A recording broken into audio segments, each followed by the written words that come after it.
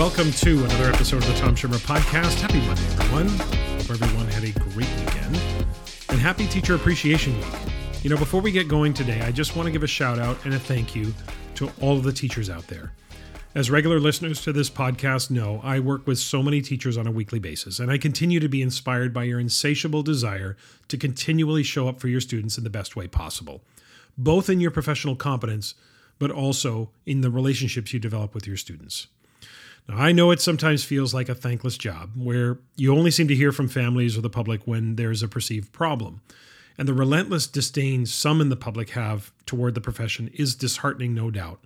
And I'm sure many of you, especially post-pandemic, were questioning whether or not this profession is still right for you. But let me just say that it is. That we need you. The public needs you. And most importantly, your students need you. They need you to continue to show up for them in all ways. They need you to be that adult who inspires them, believes in them, and will never give up on them. I wish there was more positive, collective regard for the profession. I know it's frustrating at times. I do know we see it in pockets in society for sure, and we see it within certain political discourses or conversations or political parties or whatever, but it's not as ubiquitous as we would like. But nonetheless, I want to just start today by saying, we see you. We appreciate you. And please know that those who know what an incredible pillar of society you are. So again, I just wanted to begin today by saying thank you. A few upcoming events to remind you of both this spring and into the fall. The Assessment Center Institute, big conference we're having in Las Vegas. That'll be May 24th through 26th. Now, Grading from the Inside Out 2-day training. Let's go into the fall. It's going to be in Jonesboro, Arkansas, September 25th and 26th. Be in Charleston, South Carolina, October 11th and 12th, and in St. Louis, Missouri, December 6th and 7th. Now, the St. Louis event will be facilitated by Natalie Vardabasso. Longtime listeners to the podcast are familiar with Natalie. She's been on several times. She's been an associate with our Assessment Center team for about a year now and is starting to deliver the Grading from the Inside Out content on my behalf, and I have to say does an excellent job. So if you're in and around the St. Louis area or you just want to travel to St. Louis in December of this coming year, check that out, December 6th and 7th. Also going to have the Standards-Based Learning in Action 2-day workshop. That'll be in Seattle, Washington, October 16th and 17th. So I have links in the show notes for all of those events. And a reminder, of course, I've talked about this over the last 2 episodes. My new book, Redefining Student Accountability, is finally out. And I have to say, I'm really excited about this book. It's my first solo book since Grading from the Inside Out that I published in 2016. So that was kind of fun as well. I love co-authoring, but it was also great to get back to solo authoring as well. All right, thanks for tuning in again this week. Big welcome to any new listeners joining in for the first time, and a big thank you to longtime listeners. I really do appreciate all of you. This week, my guest is none other than Wiliam. Dylan is, of course, one of the global thought leaders when it comes to classroom assessment, so I'm really excited to have him on the podcast. This is going to be part 1 of a 2-part interview, so Dylan will be back with us in 2 weeks. And in Assessment Corner, I want to remind you of a very important mindset when it comes to grade determination now that we are approaching the end of the school year. So that's today's plan. Let's get to it.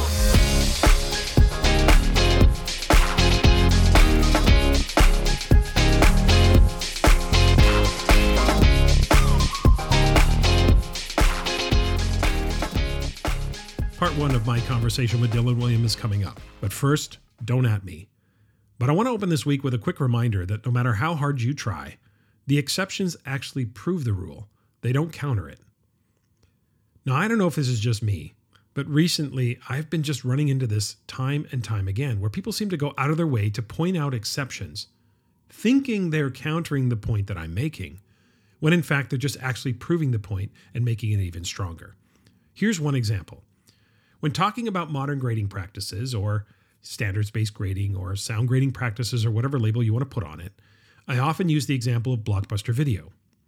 I do this to illustrate the point that we're now in a place where something is obsolete in today's context. And this is really meant to illustrate the point that when talking about reforming our grading practices, it's not helpful to go back and tell people how wrong they've been. It's better to just focus on how we can be more right and more aligned going forward. Because Blockbuster was very right in 1997. Blockbuster was very right in 2006. Blockbuster was still right in 2011. Because Blockbuster Video is obsolete in today's context, it doesn't retroactively make Blockbuster Video obsolete back in the 1990s or the 2000s. It's only wrong in today's context. So during a recent workshop, I was making the point that Blockbuster Video is obsolete, and very quickly, a participant pointed out that there is in fact one remaining Blockbuster in Bend, Oregon. And that's true. Because Blockbuster Video closed all of its corporate-owned stores by early 2014, leaving the Bend location as one of 50 remaining franchise stores. By July of 2018, the store in Bend, Oregon became the last remaining Blockbuster in the United States, and by March of 2019, it was the last one in the world. March of 2019. That's really not that long ago. But here's my point. Given the enthusiasm with which she presented that fact and the look on her face, it was a little bit smug, I have to say, it appeared to me as if she thought she was proving me wrong. But what she was actually doing was making my point stronger. This is what is meant by the exception proving the rule. Given how many Blockbuster Video stores there were at one point just a short time ago, the fact that there is only one remaining in the world proves that the model is obsolete. Pointing out the exception only strengthened my argument. It doesn't counter it. Let me give you another example. In a different workshop, we got on to talking about student behavior. And to make a long story short, we were talking about how we often fixate on the minority of students. We were talking about student behavior within the context of a three-tiered continuum like MTSS. So I made the reference to the old adage that 10% of the students often take 90% of our energy and our attention, and that we often fixate on that which we deem to be negative, and we need to keep reminding ourselves that the vast majority of our students are fairly respectful and go about the business of their school day without incident. I think I said something to the effect like that. The vast majority of our students in our schools are respectful, they go about their business every day being respectful and responsible. And as if right on cue, a participant in the workshop raised her hand and was shaking her head and tried to counter my point by telling me that there was a student just last week who swore at a teacher, became somewhat unruly, and caused quite the ruckus in her school. According to her, the student was sent to the school's administration and nothing was done, and the student was sent back to class. Now, I found out after that wasn't entirely what happened, because, if you can believe this, the school administrator she was referring to was actually attending the same workshop and was at the same table as her. That was a little bit surprising because I couldn't believe, retroactively, I thought to myself, I can't believe the teacher said all of that in front of the entire workshop. Look, that's a conversation for another day.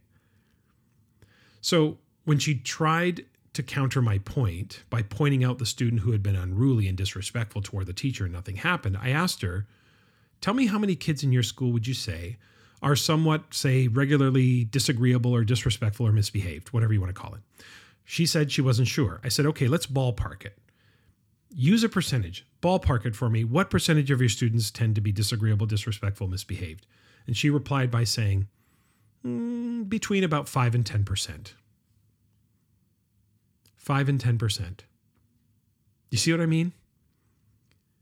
I made the point that the vast majority of kids in schools are fairly well behaved and respectful, and she tried to counter my point by pointing out that about 90 to 95% of the kids were well behaved and respectful, because she said 5 to 10% were disagreeable or unruly or disrespectful or whatever language you want to use.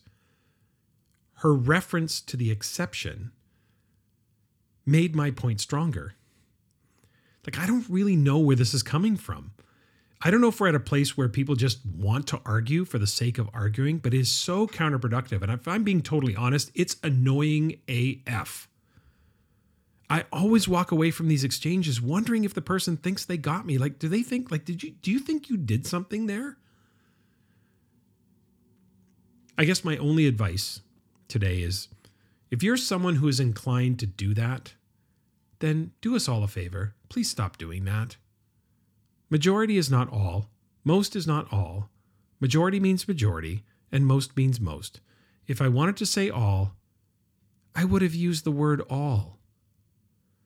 So the next time you're in a conversation or a debate about a topic, just my 2 cents on this, please listen to the words people are using and take them in context. I promise you, you can't unhear this when you hear it. Once it's etched in your mind, you will never be able to not see it or hear it. Just like a while ago, you remember when I talked about how, people publicly proclaiming how humble they are? There is not 1 ounce of humility in any public proclamation of being humble, whether it be on social media or in public. Like, I can't unsee or unhear those public declarations of humility, honestly.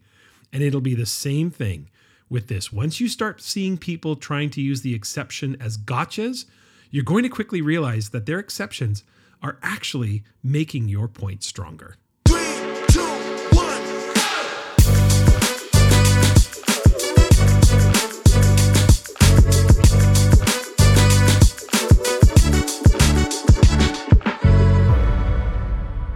Joining me this week for the interview is Dylan Wiliam. Dylan is Emeritus Professor of Educational Assessment at the UCL Institute of Education. He has taught in urban public schools, directed large-scale testing programs, served a number of different roles in university administration, including the Dean of a School of Education, and pursued a research program focused on supporting teachers to develop their use of assessment to support learning. The influence that Dylan has had around the world is immeasurable, and I'm really looking forward to this conversation this week and next week. Listeners, this will be a 2-part interview with Dylan. So Dylan, I want to welcome you to the podcast. Great to be here. Great to see you. Great to have you here. I've certainly been an admirer of your work for at least 20 years, and you've had a major influence on my thinking around assessment in all the schools I've worked in and the work that I do now. So I really appreciate that from you, and also just the influence you've had, and really, like I said, looking forward to today's conversation. And I mentioned briefly in the introduction that you have had various roles throughout your career. Most people will be familiar with some of the work around the research around assessment, et cetera. But take us back to the early days. Before we dig into the substance of the conversation, take us back to the early days of your career. Give us a brief rundown of the professional journey so far. Where did you start teaching? Where did your education career go? And how did you end up where you are today? Well, I never really planned to be a teacher. I left university after a degree in math and physics, and I had planned to join some friends of mine in London as a musician. I was going to try to make it as a rock musician. And the band I was playing with needed money to buy a public address system. So I decided I needed to get a job as a teacher. And so I started teaching. And after a year of playing semi-professionally and teaching, I realized I couldn't carry on doing both. And to my surprise, I realized I was enjoying the teaching more. So I gave up any thought of being a musician and instead focused on becoming a teacher. So I taught in 2 different schools in London, inner London, as we would call it. And then I had an argument with the principal of my second school, who had said I'd be a strong candidate for a job, but decided not to shortlist me for it. And I was fortunate enough the next day to be offered a research fellowship at Chelsea College, as it then was, later became part of King's College. Mm-hmm. And I guess this is my kind of stubborn streak. It was just too tempting just to say, stuff the job and just take it. And everybody was stunned that I gave up this safe job as a math teacher for a 1-year temporary research contract. But I did that job for a while, and then I got a tenure track position. And, basically 12 years later, I was the dean of that School of Education. So that was my academic career, completely unplanned. My biggest break came in 1989, when we were bidding for the development of some work to develop tests for the national curriculum of England and Wales.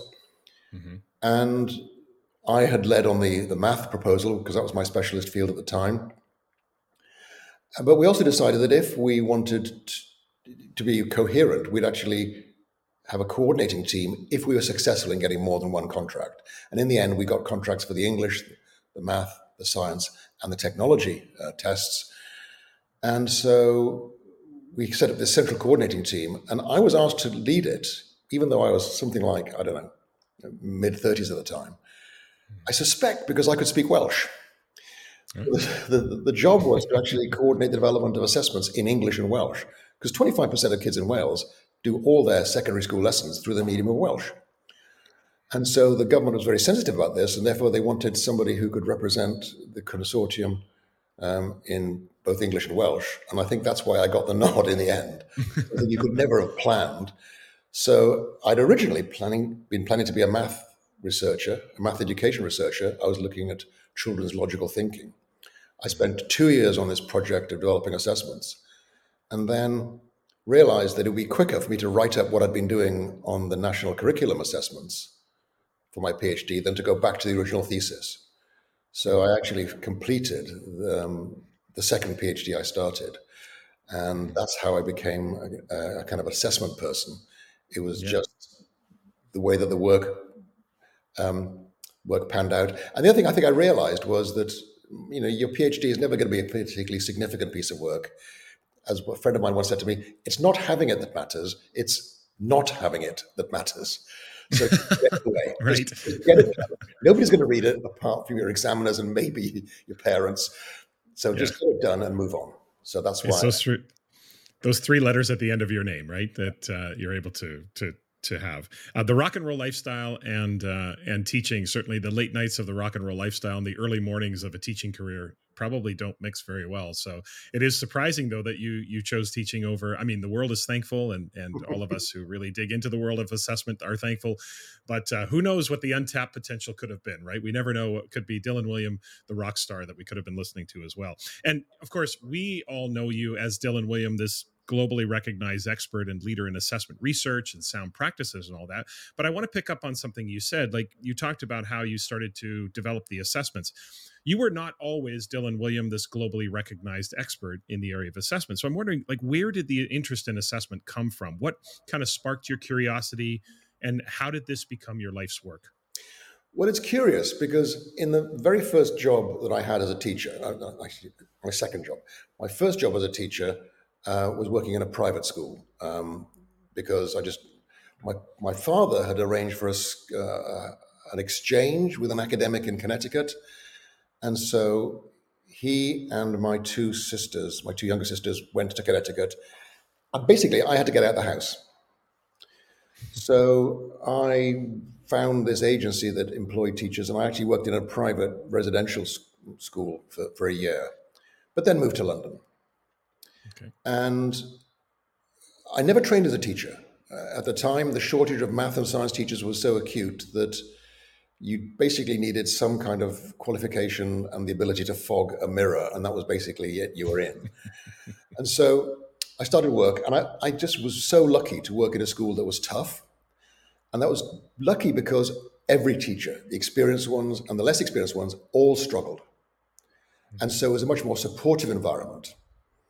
But the scheme that we used, it was called the Secondary Mathematics Individualized Learning Experiment. The idea was that students worked, people often say at their own pace, but that wasn't right. They worked at the pace that I set for them.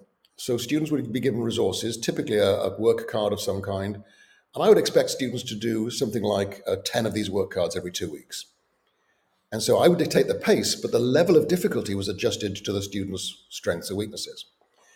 And the remarkable thing about this scheme was that we didn't decide what to do next until we saw how the students did on the work we set them. If they breezed through it, then we probably set more challenging work. If they struggled, we probably either set more consolidation at that level or even went back a step or two to rebuild some missing foundations. So what was interesting was that even though I'd never thought of it that way until much later, formative assessment was at the heart of everything I knew about teaching. The whole idea that teaching becomes a contingent rather than a linear process. You find out what your students have learned as a result of the teaching they've received before you decide what they do next. And so that's the system I used for the entire time, basically, that I was a secondary school teacher, just using this kind of adaptive, responsive approach to teaching. And then I joined a research project that was looking at something similar. And it was just basically looking back, my whole career has been predicated on this assumption that teaching has to be a responsive process. You don't know what you're going to do next until you find out what your students have learned, and you better find out what your students learned. It's as simple as that. It goes back to David Ausubel. The most important single influence on instruction is what the learner already knows. Ascertain this and teach accordingly.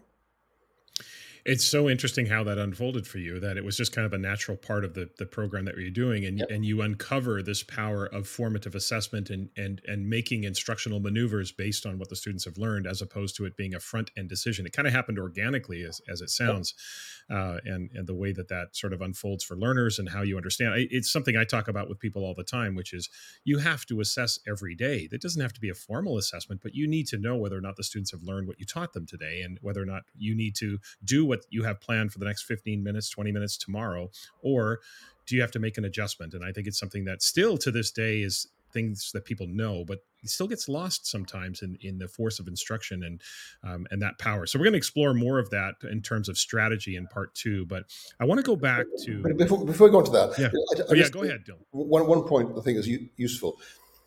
What you're just talking about there, that responsive teaching, is just good instruction. Right. The important It point is thinking about this as an assessment process draws attention to the quality of the evidence that you have. And I think that's why people just say it's good teaching, isn't it? Yes, it yeah. is.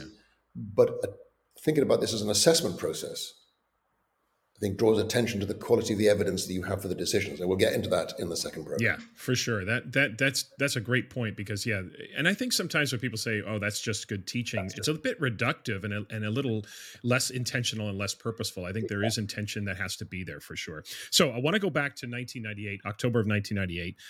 It would be my contention that the article that you wrote with Paul Black, Inside the Black Box, I believe was disproportionately responsible for a lot of the shift and the renaissance with assessment practices that happened in the late 90s and the early 2000s. There were, of course, others who were influential around the world, but I don't know of another article that got more traction in the research that paralleled that professional article in Phi Delta Kappa. And that was definitely a pivotal moment in the assessment landscape, if you will. But my question is this. At the time that you were going through the research and putting that article together for Phi Delta Kappa, did you and Paul Black know what you were onto? Did you anticipate the kind of reaction that you were going to get from that research, or did it surprise you both as well? The kind of traction that the research and the article had gained, sort of late '90s, early 2000s. Yeah, we were surprised. I mean, I think we weren't expecting that. The background is quite interesting.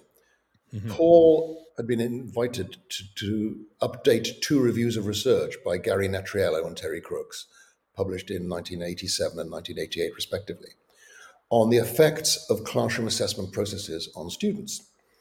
And we were commissioned by this group of policy people, the Assessment Reform Group, to update that. What's happened in the last 10 years? Looking back, they were primarily interested in summative assessment that had a positive backwash. So Gary Natriello and Terry Crooks showed some of the negative impacts of assessment on classroom processes. And so these people, these policy people, were primarily interested in summative assessment that was actually positive in terms of its impacts on learning. Paul Black and I took it in a different way because we decided to look at it across the whole educational cycle. And so we changed the focus to formative assessment, not just assessment for learning. I think it's important to distinguish between those two things. So we looked at the research, we found we reviewed the evidence, we presented our report. It's a 70-page journal article. It's somebody once described it as a both elbows on the table read. So that was our task. We were commissioned to write this, and we wrote it, and we handed it over to these policy people, and they were happy with that. Special issue of a journal, lots of commentaries. Paul and I decided that's not enough. We've got to put this into the hands of policymakers and teachers. And interestingly, the people who'd commissioned the report said, "Oh, okay, if you want to do that, fine, but that's on your own dime." So we actually just decided to write this as a way of bringing it to wider attention. And we were also smart enough to realize that we needed to engage professionals in dissemination. So we worked with the External Relations Department of King's College London, where we were working at the time, and we planned a launch. We got kind of the great and the good to attend this launch at the Nuffield Foundation in February. And so, in a way, it wasn't an accident because we actually worked quite hard on briefing people. I think we got a story about this review in every single national newspaper in England. because of the work of our colleagues in the External Relations Department. So it wasn't a fluke, but I think we were still surprised by the amount of traction it got, first in England, and then with the publication of the parallel article in Kappan in the United States. And I think last time I checked, it was still the most downloaded article from Phi Delta Kappan. Yeah, not surprising at all. Why do you think that is? Like, why, when you look back now and you think to yourself, like, it surprised you that the article got so much traction, but what do you think was happening? Like, why then, why now, why that article? Why did it gain so much traction in terms of the context of education? I don't know. I mean, we can always tell stories about these kinds of things, and Sure, I'm very sure. aware of the research on the extent to which people confabulate. I'm very suspicious of people who are asked, "What's the secret of your success?" Because most people don't know. Right. Most people completely underplay the role of luck in their own achievements.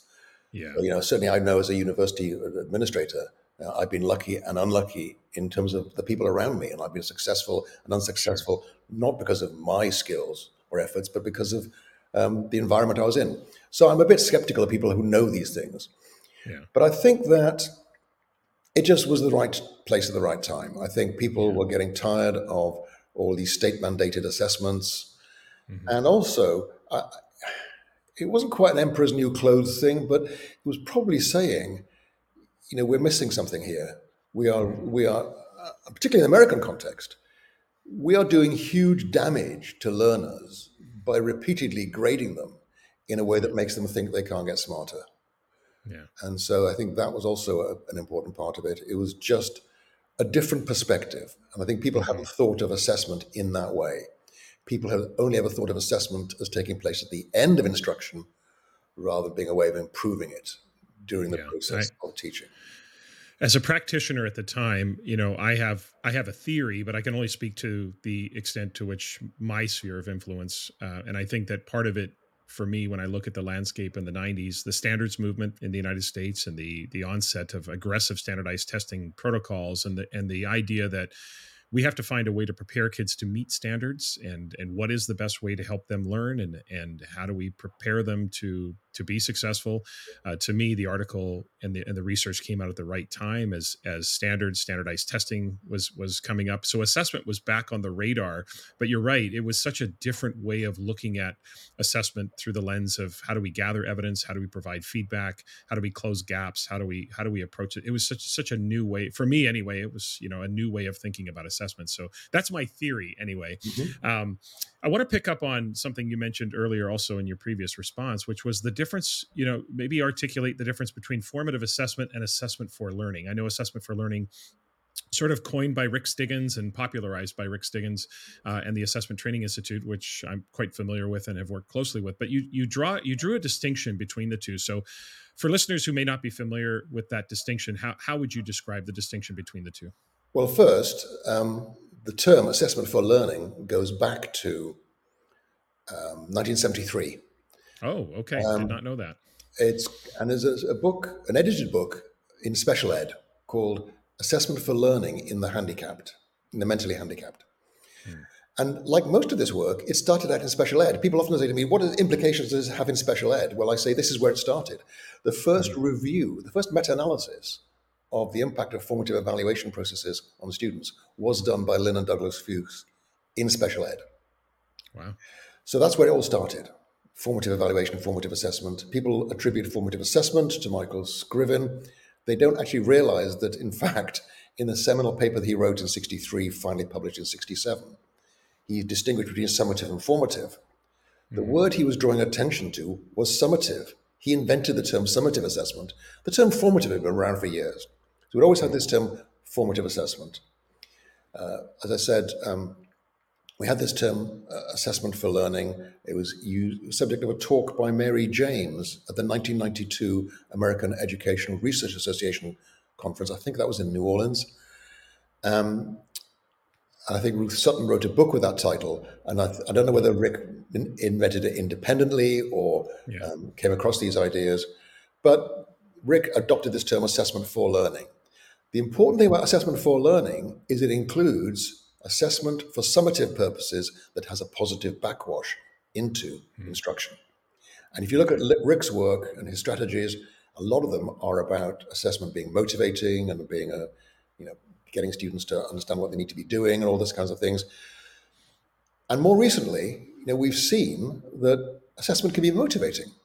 If I tell my kids there's a test on Friday and they prepare for the test, even if I don't give the test, they will have learned more because they prepared for the test. That is assessment for learning. It's not formative assessment because the assessment didn't form the direction of instruction.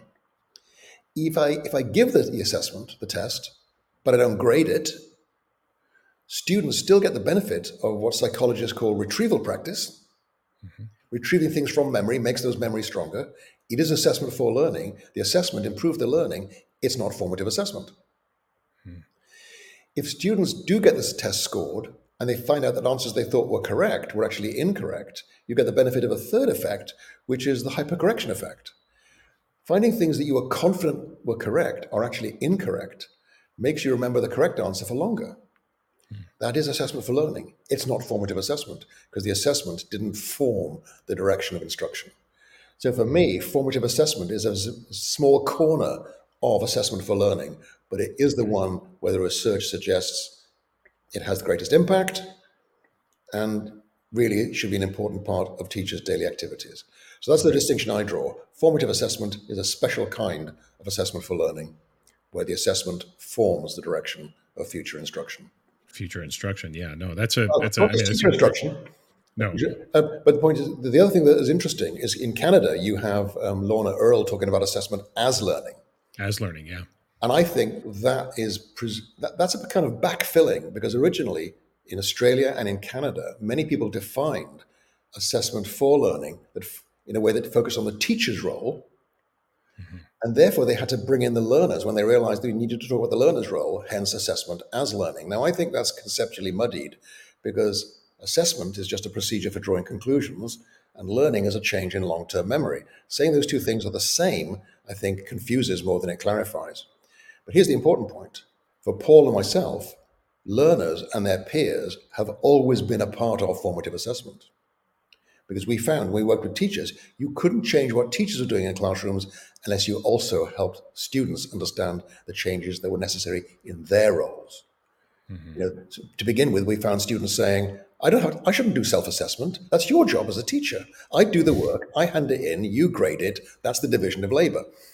So as soon as we started working with teachers in classrooms, we discovered that you had to involve the students in these new roles. And so for us, students have always been a part of formative assessment because it doesn't work otherwise. Right. I think that's certainly appreciate the history lesson there for sure. And there's things that I wasn't, and as someone who feels familiar with the evolution of assessment, as I certainly learned some things there. So I appreciate that. And I agree, the students at the center of the experience, when I often talk with schools and districts, it's about empowering students. Our expertise in assessment is really about, that's not the end game. The end game is developing our expertise so we can teach the students how to do this for themselves and recognize quality and criteria for sure. Now, I'm going to ask you to generalize now a little bit, even though we know that teachers and schools are not a monolith. I do want to ask to generalize a little bit. I'm going to ask this in two parts. And I'm going to start with maybe what's perceived as the negative side, and then we'll kind of go to the positive side. But when you think about the evolution of formative assessment or assessment for learning practices in schools over the past 25 years, what has you feeling somewhat disappointed about what teachers in schools, what are we still not doing enough of? And we'll flip this around and talk about the optimistic side. But let's first talk about 25 years or so since 1998. And what has you feeling a little bit disappointed with where assessment hasn't gone over the last 25 years? That we've got stuck in this idea that formative assessments in the plural are just ways of checking up on student progress. And this is really important. Any well-run organization should be able to monitor its progress towards its goals. But it's not the only kind of formative assessment, and it's not even the most powerful. So I think the disappointing thing, due to the absolutely superb work of Rick Dufour, the whole idea of common formative assessments, you and I need to agree what our kids should be learning, and then we'll test them. And if they're not learning, and if your kids are doing better than mine, and we've agreed that this test captures what we think they should be learning, I've run out of excuses and I'm ready to learn from you. So the whole process of common formative assessments is really powerful. And so much so that when I first moved to the US in 2003, I was kind of fighting a one-person battle to say, well, formative assessment is more than just assessments every 6 to 10 weeks. What's been interesting is in the intervening 20 or so years, it's got so shifted so much so that now people will say that those common formative assessments or interim assessments are not formative at all. And so there's a kind of boundary war going on, a turf war over who Yeah. gets to define formative assessment. And I think that's unhelpful. People don't change the way they use words. And therefore, I've tried to suggest that this is an inclusive approach in my work. Basically, talk about long cycle, medium cycle, and short cycle formative assessment. So the DeFore approach is mostly around long cycle. Rick Stiggin's approach is mostly around medium cycle. Mhm. The work that I've emphasized is the short cycle stuff. Right. So how often should you do formative assessment? Not so much every 6 to 10 weeks, more like every 6 to 10 minutes. Right. That's Right. the important. I could not agree. It's hard. Obvious. I could not agree more in terms of your work. I mean, I think that part got lost. And again, from a practitioner's lens, I look at the timing and the evolution of things. Late 90s, early 2000s, we have this renaissance with assessment, but we also had the tech boom. Yeah. And what happened was we got the electronic grade books, and then we got into this business of over quantifying learning constantly. And so on the one hand, we became very efficient in terms of technology and tracking, but we lost the art of assessment in some places. We lost that art of the day-to-day, the minute by minute, which I know you talk about all the time. This idea that every 6 to 10 minutes I should be gauging where my students are and making decisions instructionally about what's next, or what do I intervene on, how do I advance, can I accelerate. I think that we lost some of that with this the slickness of the tracking tools that we used to have to do by hand and we used to have to keep track of, that is now the efficiency. Do you see a parallel there in terms of that technological advance and the, I guess, the disruption of what could have been a flow toward that every 6 to 10 minute assessment? Absolutely. And I think Yeah. that the real problem here is that, as Daisy Christodoulou has pointed out in her book, Teachers versus Technology, I think that's the title, Mhm. we've always had the problem of people saying, here's a great piece of technology, figure out how you can use it in your classroom, rather than, as Mary Kennedy talks about, let's start with the problems of practice. What problems do I have? What decisions do I need to take? And will the technology help me do this better? Right. So we have a big push in the US and Canada and Australia for data-driven decision making. And I'm saying that's the wrong way around, because it prioritizes, it valorizes the data. I think we should switch that around towards being decision-driven data collection. Oh, I love that. Start with the decisions teachers need to make, and then figure out what evidence will help them make those decisions in a smarter way. What we saw in the early 2000s was vendors coming up with these very sophisticated ways of analyzing student achievement, performance, not learning probably, because they Right. never bothered to find out if students still remembered it 2 weeks later. So it was really Right. focusing on performance. And Yeah. then giving teachers these 4-color printouts and expecting the teachers to make smart use of these things. Well, the problem was it wasn't informing a decision the teachers needed to make. They had moved on. By the time the data arrived, they were on to the next chapter of the book. So the Right. whole idea of pushing data at teachers was wrong-headed in my view. We should have started with asking teachers, what would you like to know about your students, and when would you like to know it? That's the starting Yeah. point for me. I think that's a great place to start, because I find the best data collection is the data collection that answers the question you're seeking, and Yes. trying to find the information that helps you move in that direction. So, okay, let's flip it around now and talk about what has you feeling. When it comes to assessment for learning, you look at the landscape, and again, generalizing here where schools are. What has you feeling optimistic and energized about the work being done in schools around assessment for learning, informative assessment, et cetera, and teacher decisions? What has you feeling energized and optimistic? Well, I think that I'm buoyed by Winston Churchill's probably apocryphal remark: success is going from failure to failure without loss of enthusiasm. So for me, I just keep on, we're getting somewhere. People are more open to these ideas, they're more interested. And what's frustrating, but also empowering, is how obvious this is. Teachers around the world are still needing to make a decision about whether to reinforce or to move on. And they make that decision by making up a question they haven't planned in advance, making it up, asking the class. 6 students raise their hands. The teacher picks on one of those students, and if that student supplies the correct answer, the teacher generally says, good, and moves on. Right. So around the world, we still have teachers making a decision about the learning needs of a diverse group of learners based on the responses of one or two confident volunteers.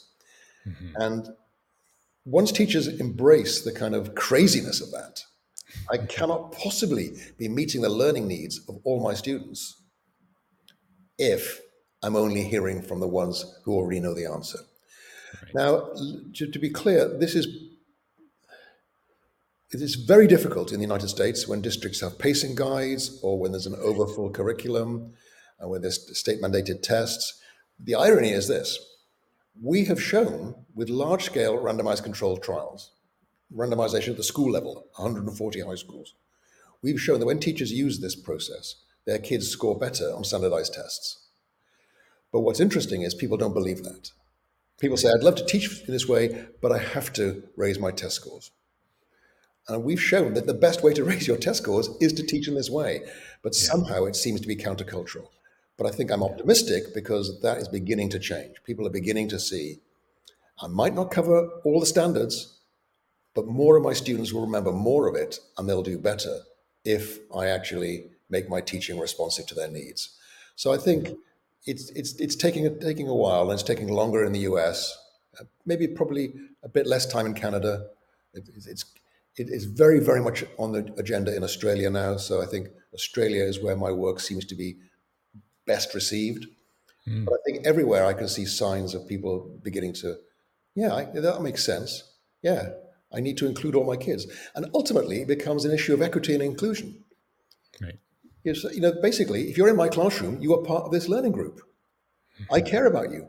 I need to hear from you about what's going on in your head so that I can deal with your challenges in learning.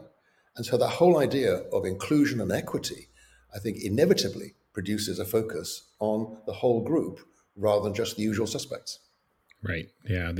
I hear that constantly. And it's such an ironic statement to say, Tom, I'd love to do formative assessment, but I'm too busy teaching. Yes. And you can't unhear that when somebody says that to you, because you're like, basically what you're saying is you don't have time for the most effective instructional strategy and approach because you're too busy instructing, is what you're really saying when you say that. And it's just an interesting pushback. But you're right, the connection there. And it goes back to something we talked about earlier, which is the plural of formative assessments and seeing formative assessments as a thing, Yeah. like formative assessment being a summative that doesn't count, as opposed to Yes. it being much more than that, right? That's kind of the approach that we took because of the numbers, because of the spreadsheets, because of the grade books that people were tracking. And I think you can kind of draw a loose thread through all of those things as we move forward. Okay, one more as we close out part one of our conversation today. We've got two more questions, but one more sort of focused on you, and the question I ask everybody. And this is a little more personal in a way. I'm wondering about someone that consistently challenges you. Who in the field, and I don't mean challenge as in confrontation. What I mean is there somebody or a group of people or a couple of people out there that has you constantly reflecting and recalibrating and kind of thinking about where you are with your professional career? Less so now that I've retired from university life. So Okay. Tony Benn, the British politician, famously left Parliament to focus on politics. And I think about that because I actually left university life to focus on teaching and research.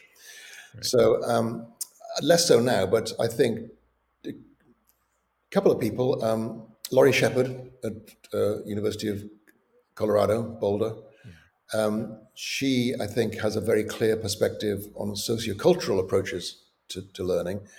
And I think that challenges my thinking quite a lot because I see it's important. I just don't know how to research it. I think Randy Bennett, my former colleague at Educational Testing Service, was very good at pushing back on some of the issues around formative assessment. Is it an artifact? Is it an instrument? Is it a process? And he, I think, helpfully argues that they are both. I think that's quite important. Then my partner, Siobhan Leahy, she is a former high school teacher and high school principal, and she brings me down to earth very quickly when I talk about stuff that gets too high up in the clouds. And the question is, what does that mean for the teacher on a Friday afternoon? So I think that grounds me quite a lot. But there's basically a lot of people now doing some very, very exciting work. And so, my own view, I think there are lots of people who tell teachers what to do. Mhm. And those people are easy to challenge. I never tell teachers what to do. I just point out the research evidence and I say to people, this might help. And so, in some senses, other people say, well, that doesn't help. And I say, fine, research is complicated. The fact that something works in one context doesn't mean it'll work in another context.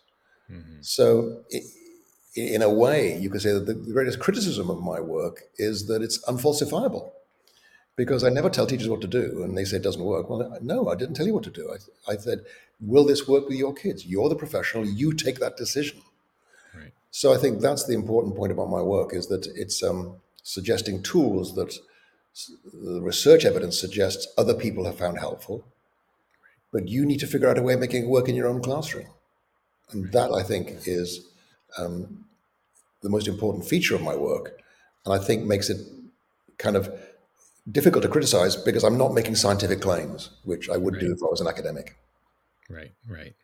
Yeah, I think I think that is the right approach. Who am I to tell you that's the right approach? But my point being that I think sharing the ideas, sharing the strategies, and saying, look, as a professional, you have to, because there's so much around assessment. I think I want to get into this in part two, but there's so much around assessment that becomes so reductive, especially on social media. Right. The definitiveness and the absolutism that happens on social media about assessment, when from my perspective, and I think you would agree, everything about assessment is so context dependent and nuanced, and we have to be very savvy about that. We're going to get into more of that in part two. And I just think sometimes there's a definitiveness and an oversimplification of so much that happens in schools. So last question as we finish out part one.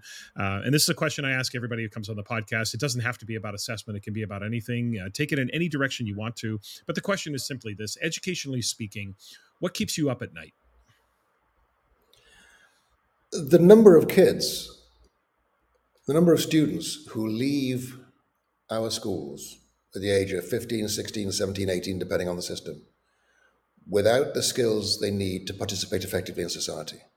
Mhm. In most Western countries, it's about 20%. You've got 20% of students leaving school after 15 years of education without the skills they need. And that's changed. I mean, I used to run a class for gifted students. I used to worry about the gifted students. I now worry far more about the lower end of the achievement range. I often say that our job as teachers is not to accept the bell curve. The bell curve of results is what you get if you treat different kids the same. Mhm. If you treat all kids the same, you'll get the bell curve because students vary in their ability to make sense of instruction. Our job as teachers is to destroy the bell curve, Yeah. to make our teaching responsive to our students. And if the students aren't getting it, we don't accept that as being how the world is. We say, we mustn't have this. We must actually give those students more support, more time to make sure that they leave our schools with the skills they need. But also, and this is something I've changed my mind on quite clearly in the last 5 years as well, there's now not enough time in school to teach our students all they need for the rest of their lives.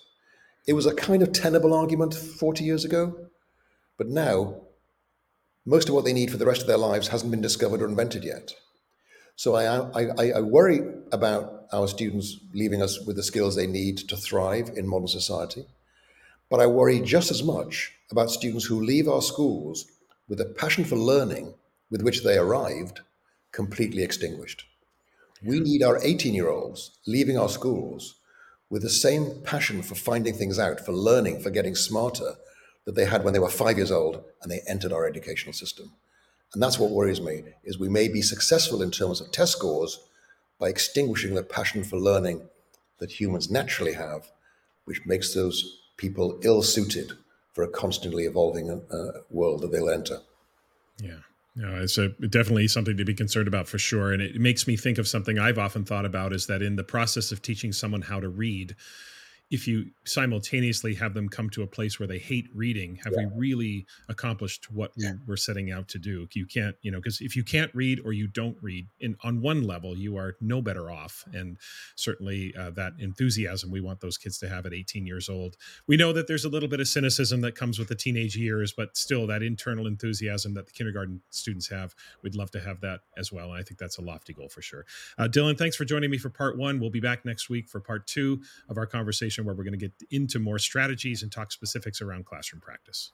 Look forward to it. This podcast is a proud member of the Teach Better Podcast Network. Better today, better tomorrow, and the podcast to get you there. You can find out more at teachbetter.com/podcasts. Now let's get back to the episode. In Assessment Corner this week, I want to spend a few minutes on a year-end reminder when it comes to determining students' grades. I think as we approach the end of the school year, there's something important to keep in mind. Now, I know for some of you this might feel a little early, as your year-end doesn't occur until the latter half of June, but other schools, especially many throughout the United States, often end just before the Memorial Day weekend in May, and that's only a few weeks away.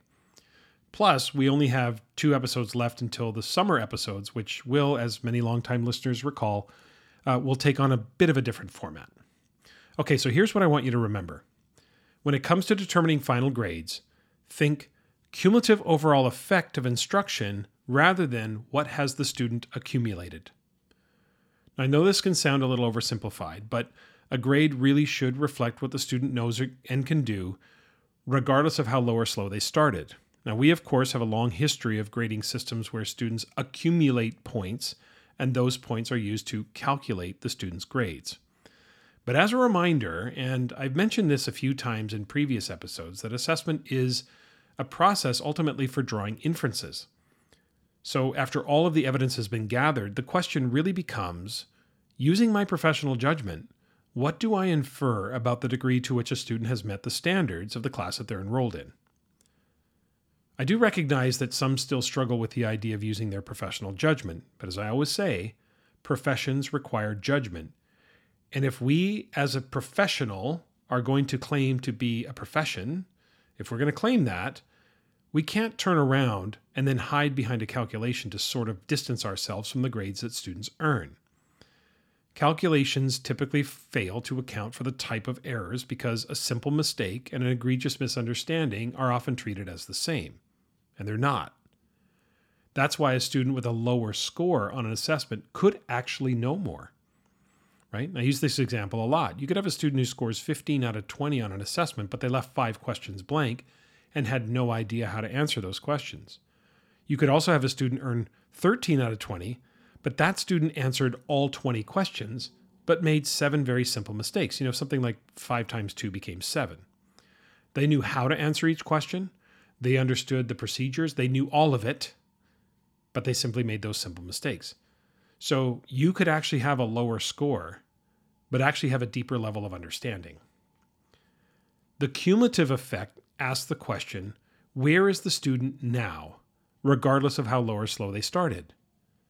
And again, I can recognize that this is maybe somewhat challenging for many, as their grade books are percentage based, and then there's districts that have open grade books to parents, and parents can log in and track their child's learning, and parents and families become obsessed with the grade books and watch them like they're watching the stock market ticker, looking for any blip up or down. I get that.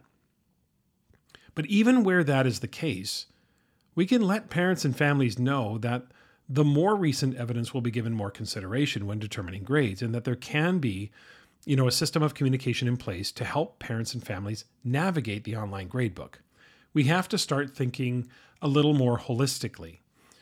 Again, if we understand that assessment is a process for gathering evidence that allows a teacher to make an inference about the degree to which a student has met the standards in the class, then thinking holistically will be a more reliable way of doing that and actually allow the more recent evidence to carry greater influence. So if at the end of the school year, if we just went through the exercise and asked this simple question, overall, what is the degree to which the student has met the standards or understands the standards of this class? If you believe the student overall has reached a level of excellence, then they've earned an A. If you believe they've reached a level of competence, then maybe it's a B. If it's somewhat mixed, then maybe it's a C. And if they've given you minimally acceptable levels of performance by and large, then maybe it's a D. And if it's insufficient evidence, it's an F. Now, I understand that many of you may not be able to actually do what I've just described, given your board's policies or school's expectations or anything like that, but I want you to try it. I would ask you to try this without looking at the current grades in the grade book. I mean, obviously, I can't check that you're going to do that or anything like that. So we have to work off the honor system, right? But here's what I'd like you to try. I want you to print blank copies of your class rosters. So if you're high school, print a blank copy of each class you teach. Elementary school, you could probably print one and use all the columns or something for the different subjects. Middle school, combination of each. Whatever works for you, right? So you have a list of your class roster. I want you to go down that roster one student at a time and just think to yourselves within 5 to 10 seconds, what is the overall depth of understanding this student currently has in my class? To what degree have they met the standards? Again, if they've reached a level of excellence, just put an A. If they've reached a level of competence, B, mixed, it's a C, minimally, it's a D, insufficient evidence, it's an F. Again, try to do this within 5 to 10 seconds. Now, I know you're probably familiar with the grades that are already in the grade book that you've probably looked at, so I know you can't unsee that. But, so this might not be a complete representation of what it could be, but I want you to try it. Because my guess is that given the amount of interaction you've had with your students, the amount of, evidence that you've consumed, my guess is that for the majority of students, if not all of your students, you'll be pretty spot on. I mean, it's only 5 choices: excellence, competence, mixed, minimally, insufficient evidence.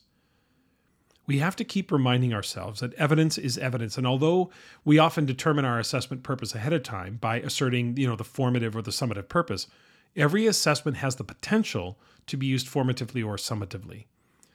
And as well, it's important to also remember that summative doesn't always have to be a thing. It really can be a moment. It's a moment in time when a teacher examines the preponderance of evidence and makes a decision or determines the degree to which a student has met the learning goals. And when making that determination, we should, and often do, we think about the cumulative effect rather than what the student has accumulated over time. I know that's not what many of us are used to, and I wasn't for a very long stretch of my career. But it really does capture what it means for us to be professionals. We often hesitate to use our professional judgment for, I think, 2 main reasons. One, we're not sure if our colleagues would make similar decisions. That's why we have to talk about grade determination in our grade level teams or our department, or at least with those who teach the same grade level subject. And the second reason we often hesitate to use professional judgment is we worry about defending our decisions with students and families if they happen to push back. Now, the latter point that I just mentioned, the calibration in point 1, that can actually help with this point in the sense that professional decisions are easier to defend when the process is clear, transparent, and shared by all of our colleagues. We really do have to stop hiding behind a calculation and pretending we had nothing to do with it. That's just how the grade calculated. Because there's so much about how the grade book was set up and what was calculated that we have everything to do with. We set it up. The computer's just doing what you told it to do. I guess for me, I really want us to recapture our professionalism. And there is no better way of exercising that than when we use our professional judgment and recapture our expertise and our experience. After all, accurately reporting student achievement has to be our goal. And we will never get there when what a student used to not know continues to count against them in perpetuity. 3, 2, 1.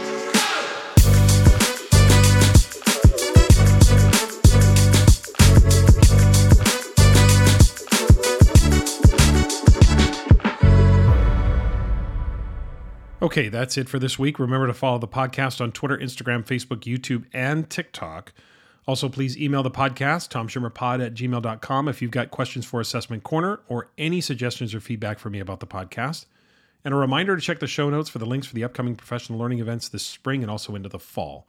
Next time, we'll have part 2 of my conversation with Dylan Williams, so you won't want to miss that. And after that, we'll get into our summer episodes, which will be a little bit different in format and maybe a little bit different in topics. I'll keep you posted on that.